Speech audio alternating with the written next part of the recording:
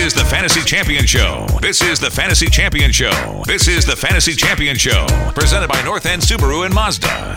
This is the Fantasy Champion Show. This is the Fantasy Champion Show. This is the Fantasy Champion Show. Presented by North End Subaru and Mazda. Now live from the Merchants Auto Studio, here's Nick Anastas and Ryan Stores. Round 2 here on the Fantasy Champion Show. Presented by North End Subaru and Mazda. BuyNorthEnd.com is their website. I'm Nick Anastas. I'm with Ryan Stores. We're here on ESPN New Hampshire Radio. Tune in and ESPNNH.com. A lot of options. You got all that. All right. We will take some Twitter questions at some point. We're on Twitter at ESPNNH. And we will begin right now to break things down game by game in week number 10. Kansas City at Carolina. We'll throw out the spread because we're degenerates. Panthers giving 3 with the over-under of 44. Stores, go ahead. Yeah, this is an interesting matchup. Obviously, we talked about Macklin last week. We didn't know if he was going to go. He did go. He ended up getting hurt in that first drive, so that put some dampers on some points that he may have gotten. But we also see some notes that Spencer Ware might be coming back, so that could be a good thing for them as well. Carolina's been playing well, so it's still quite a long shot for them to get back into the stride of things and maybe make a playoff rush, but you never know. It's a weak division. Yeah, it's a weak division, so you could. And I know Atlanta's there, but, we'll see. But Spencer Ware has been worth the bargain for sure. So if you have him, I think he's going to be good to go today. So go ahead and start him. I think that defense has been playing better, but I think there's some room there for him to go. That wide receiver situation, I know I used Tyreek Hill as my sleeper last week, and I think he was sleeping because he didn't play he didn't very get the well. memo. No, even with Macklin going down, and that was kind of what I was banking on, that he would not go or not play as much. And he still wasn't the wide receiver. They went after Albert Wilson in the end zone. So I guess what I'm trying to say is kind of stay away from that wide receiver situation for the time being. Yeah, I'm good. And probably on the Panther side, too. Cam Newton has not thrown a touchdown pass to a receiver since week 5. Mm-hmm. That's courtesy of Roto World. That's a long span, longest in the league, tied with the Texans and Dolphins. And I think the Chiefs have a soft spot in the belly of that defense. I think, again, Carolina, by nature, is a run-first team. I think they get back to basics. I think Jonathan Stewart gets back on track after a quiet week in week number 9. You still got to go with Olsen and probably Kelsey. I like those big bodies at the tight end spot. You mentioned West. I don't see any other names here. Kelvin Benjamin, sure, because of the size and targets, but I've kind of given up on him blowing up week to week. It'll probably happen at some point, but I think his floor is still good enough to be a 2 or 3 receiver. But anyone else here? Not really. I mean, you mentioned Jonathan Stewart. I think as far as any of our daily league listeners right now, I think Jonathan Stewart would be a really good bargain this week. He's probably gone down quite a bit in overall salary that you could put on that roster.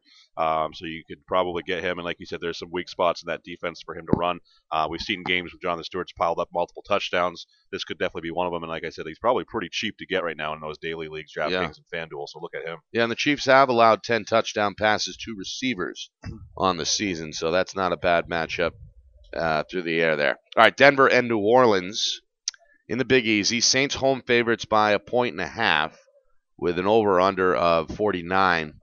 Again, the Broncos are wounded. I think that's pretty apparent to anybody watching the games. Mm-hmm. They don't have the same speed that they had on defense. I mean, Talib is huge. Ward is becoming an IDP stud at the safety spot, by the way. Yep.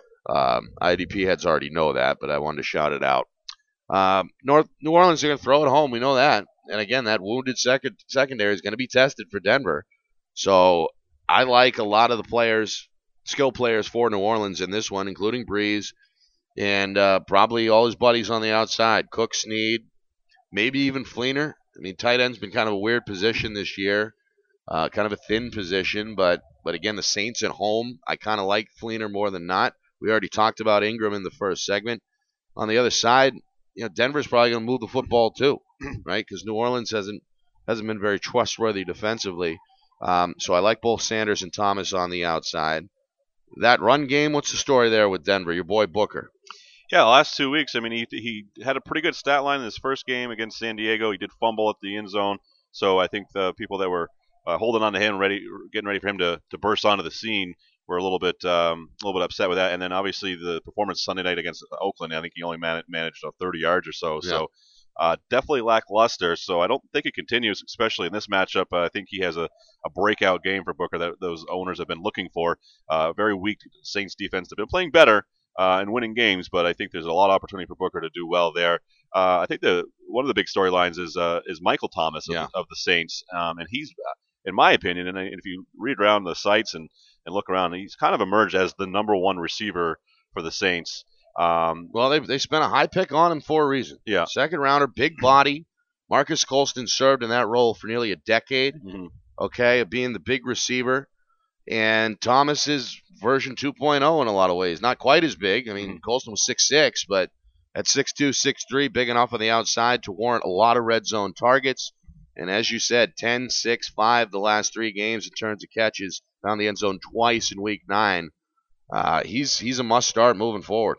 Yeah, I mean, this is a tough matchup for him. I think the Broncos are going to put Talib on him. They've actually done a pretty good job this season shutting down the opponent's number one wide receiver. So, and let's see how healthy Talib is. Right, exactly. So normally I would say you still start him, but kind of be a little bit weary with him. But I think he'll be fine. Like I said, he's moved to the number one slot there. If you have Cooks too, I think he might have a good game because they might put a lot of attention on Thomas. So overall, pretty good situation. A lot of fantasy options in this matchup. Yeah. And just wanted to mention, where did Colston go to college? Hofstra. Oh, okay. I just wanted to. Well, shame on me if I didn't know that. All right, we've got L.A. and the Jets. This one in New York. Rams are getting 2. So the Jets are home favorites, and that's a very low over-under of just 40, which means that the bookies do not think this is a attractive game from a fantasy standpoint. Let's prove them wrong, though. First of all, Brandon Marshall. He hasn't had the same year, but I would hate to be kicking myself if he were on my bench and he blows up. Say what you want about the Rams defense. There's cases to be had that they're good or not, or that they're bad.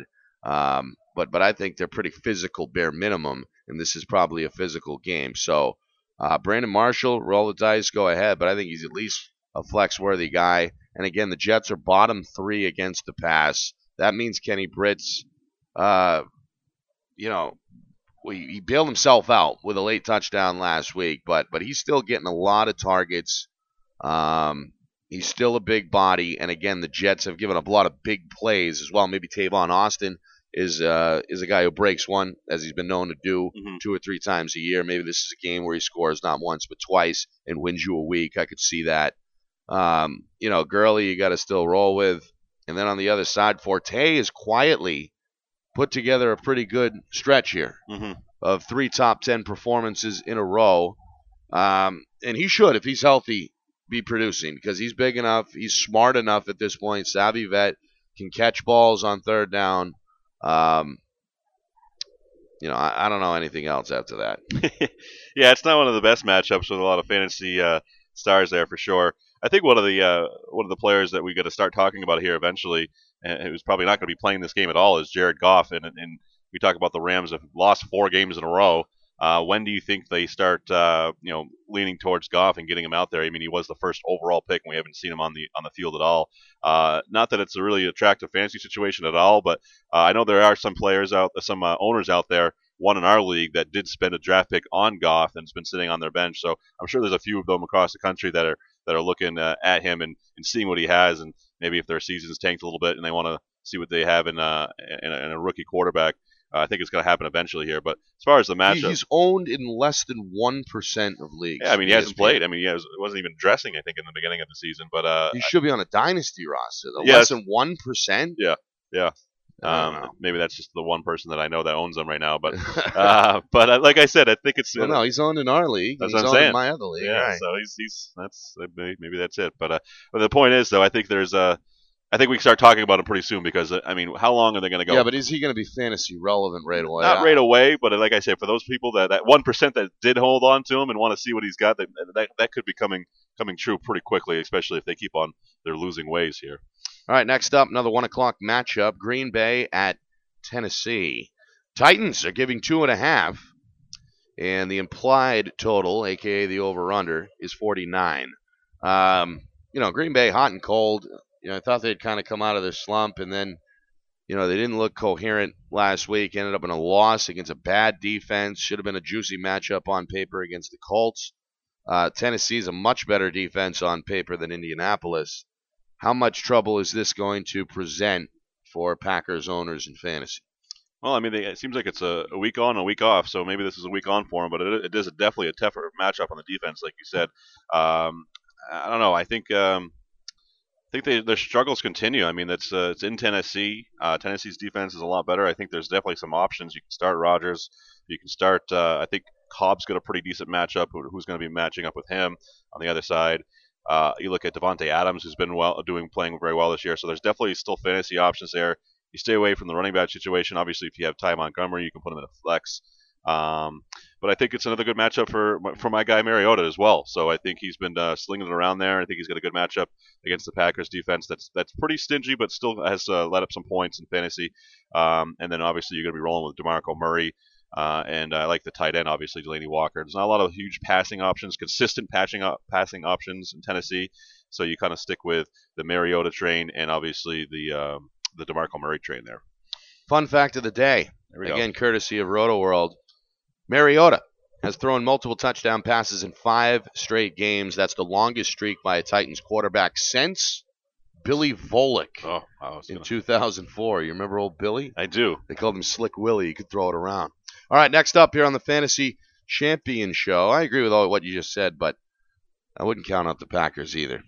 So yeah, definitely a winnable game for them. I think there's points there, despite a pretty formidable Tennessee defense. Ty Montgomery I'd roll with. Cobb has been slowly starting to come back into it, I think, and Davante Adams has been good all season. Atlanta and Philly. Stores' boys, fresh off a loss on the road against the Giants. Spread is even, and very high over-under of 51. Go ahead. Yeah, a tough game. We saw a Carson Wentz that we really haven't seen a lot of this year, and turning the ball over 2 times very quickly in the game. So obviously I don't think there's a lot of people out there that are starting Wentz week to week, so not a big deal there, but maybe a bigger deal for the Giants defense that really got them in the game early and kept them in the game for the rest of the afternoon there. But a pretty good matchup for Carson Wentz here. I know if I look across a lot of the rankings on ESPN and Roto World, all the other sites there, he's still like in the early 20s, some late teens as far as overall quarterback for this week. But I feel like it should be a little bit higher. The Falcons have given up a lot of yards to the receivers all season long, and you feel like the Eagles got to get something positive going there. So you like possibly Wentz if you got somebody on bye. But you look at Jordan Matthews, who's been a target machine the last few weeks here, and a Zach Ertz sighting. He got fittingly after we both traded him. Yeah, exactly. So he was getting his targets too. So I think that continues. So if you own Ertz and you own Matthews, Jordan Matthews, I think you can green light them both this week. Excuse me. On the other side with the Falcons, obviously Julio Jones. I don't think the Eagles got anybody that's going to slow him down too much. No. Running back situation is. I don't know if Coleman's going to be playing Tevon. I think he's practicing. He has practiced all week. I don't know if he's a game time today or not, but Freeman will have the volume there. But again, Eagles have been pretty stout against the run, so this is not a great matchup for daily heads. Yeah, so maybe focus on Matt Ryan, who'll probably have a good game, and obviously Julio Jones. We've seen Sanu play pretty well, so if you need some help there on wide receiver with some buys, you can always look his way as well. Yeah, Minnesota, Washington. One more here before the wall. Skins giving 3. OU is 42. Well, I think Washington is pretty good when they're good, if that makes sense. Yeah. You know what I mean? I mean, they're a good team. They can beat good teams, home or on the road, when things are clicking. When they're not, well, we see what happens. Yeah. So, is this a matchup against a struggling Vikings team who's now lost 3 in a row after starting out 5-0? I don't know. I think the Vikings probably having more problem on the offensive side than the defense, even over this 3-game losing streak. Stephon Diggs has not really gone very deep. You know, it seems like he's hanging around the line of scrimmage, a lot of screens, a lot of over the middle stuff. I mean, I get it. They wanted to have his targets up. That was a preseason statement, but I think he's a good enough athlete to send deep once in a while. Maybe it's Bradford.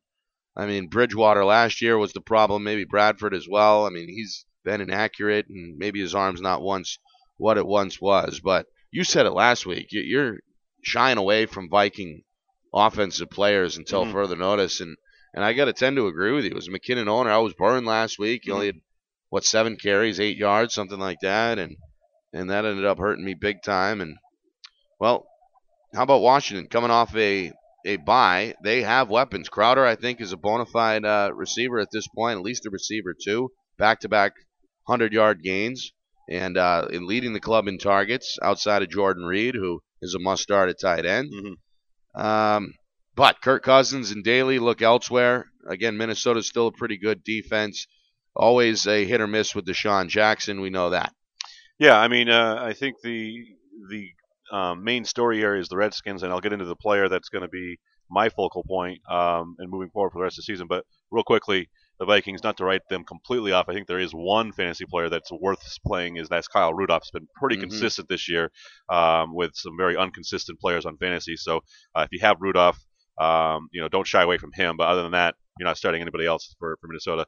Back over to the storyline with Washington, though, and I think it's Rob Kelly. And we saw Gruden come out and say, Jay Gruden, that is, that Matt Jones has to earn his starting job back, and that just means that it's the Rob Kelly show from here on out. For as far as if he can keep it, he's not gonna give it up to Jones. Minnesota's stout. They are stout. They are stout up front. So I don't know if this is again an opportunity for anybody in red and gold to get going on the ground. Yeah, it might be tough. We saw the last time the Redskins played was that London game where they tied, and Kelly did get in the end zone. He didn't have a ton of yards, but he did play pretty productive. This is a little bit of tougher defense that has been struggling a little bit. Definitely still their strongest part of the team, but definitely keep an eye on Rob Kelly as he could emerge as the every week starter for Washington, especially if Jones can't earn that job back. And like you mentioned, Jordan Reed, Cousins is obviously startable. And I'd kind of wait and see as far as those wide receivers. It seems like it's Jackson 1 week, it's Crowder 1 week, so it's hard to put one of those guys in and start with confidence. Give me Crowder. Yeah, I'm rolling with him. He's been more consistent, so I mean, if you got Crowder, then you can definitely start him. Jackson's been the one that's been a little bit banged up and not very consistent this year. All right, coming up, home stretch here on the Fantasy Champion Show. We'll mow down the rest of the schedule, the rest of the 1s, the 4s, the Sunday and Monday night games as well. Twitter questions, we're at ESPN NH, and we'll give our sleeper picks as we always do as well. That's next here on the Fantasy Champion Show, presented by North End Subaru and Mazda. You're listening to ESPN New Hampshire. Tune in and ESPNNHradio.com.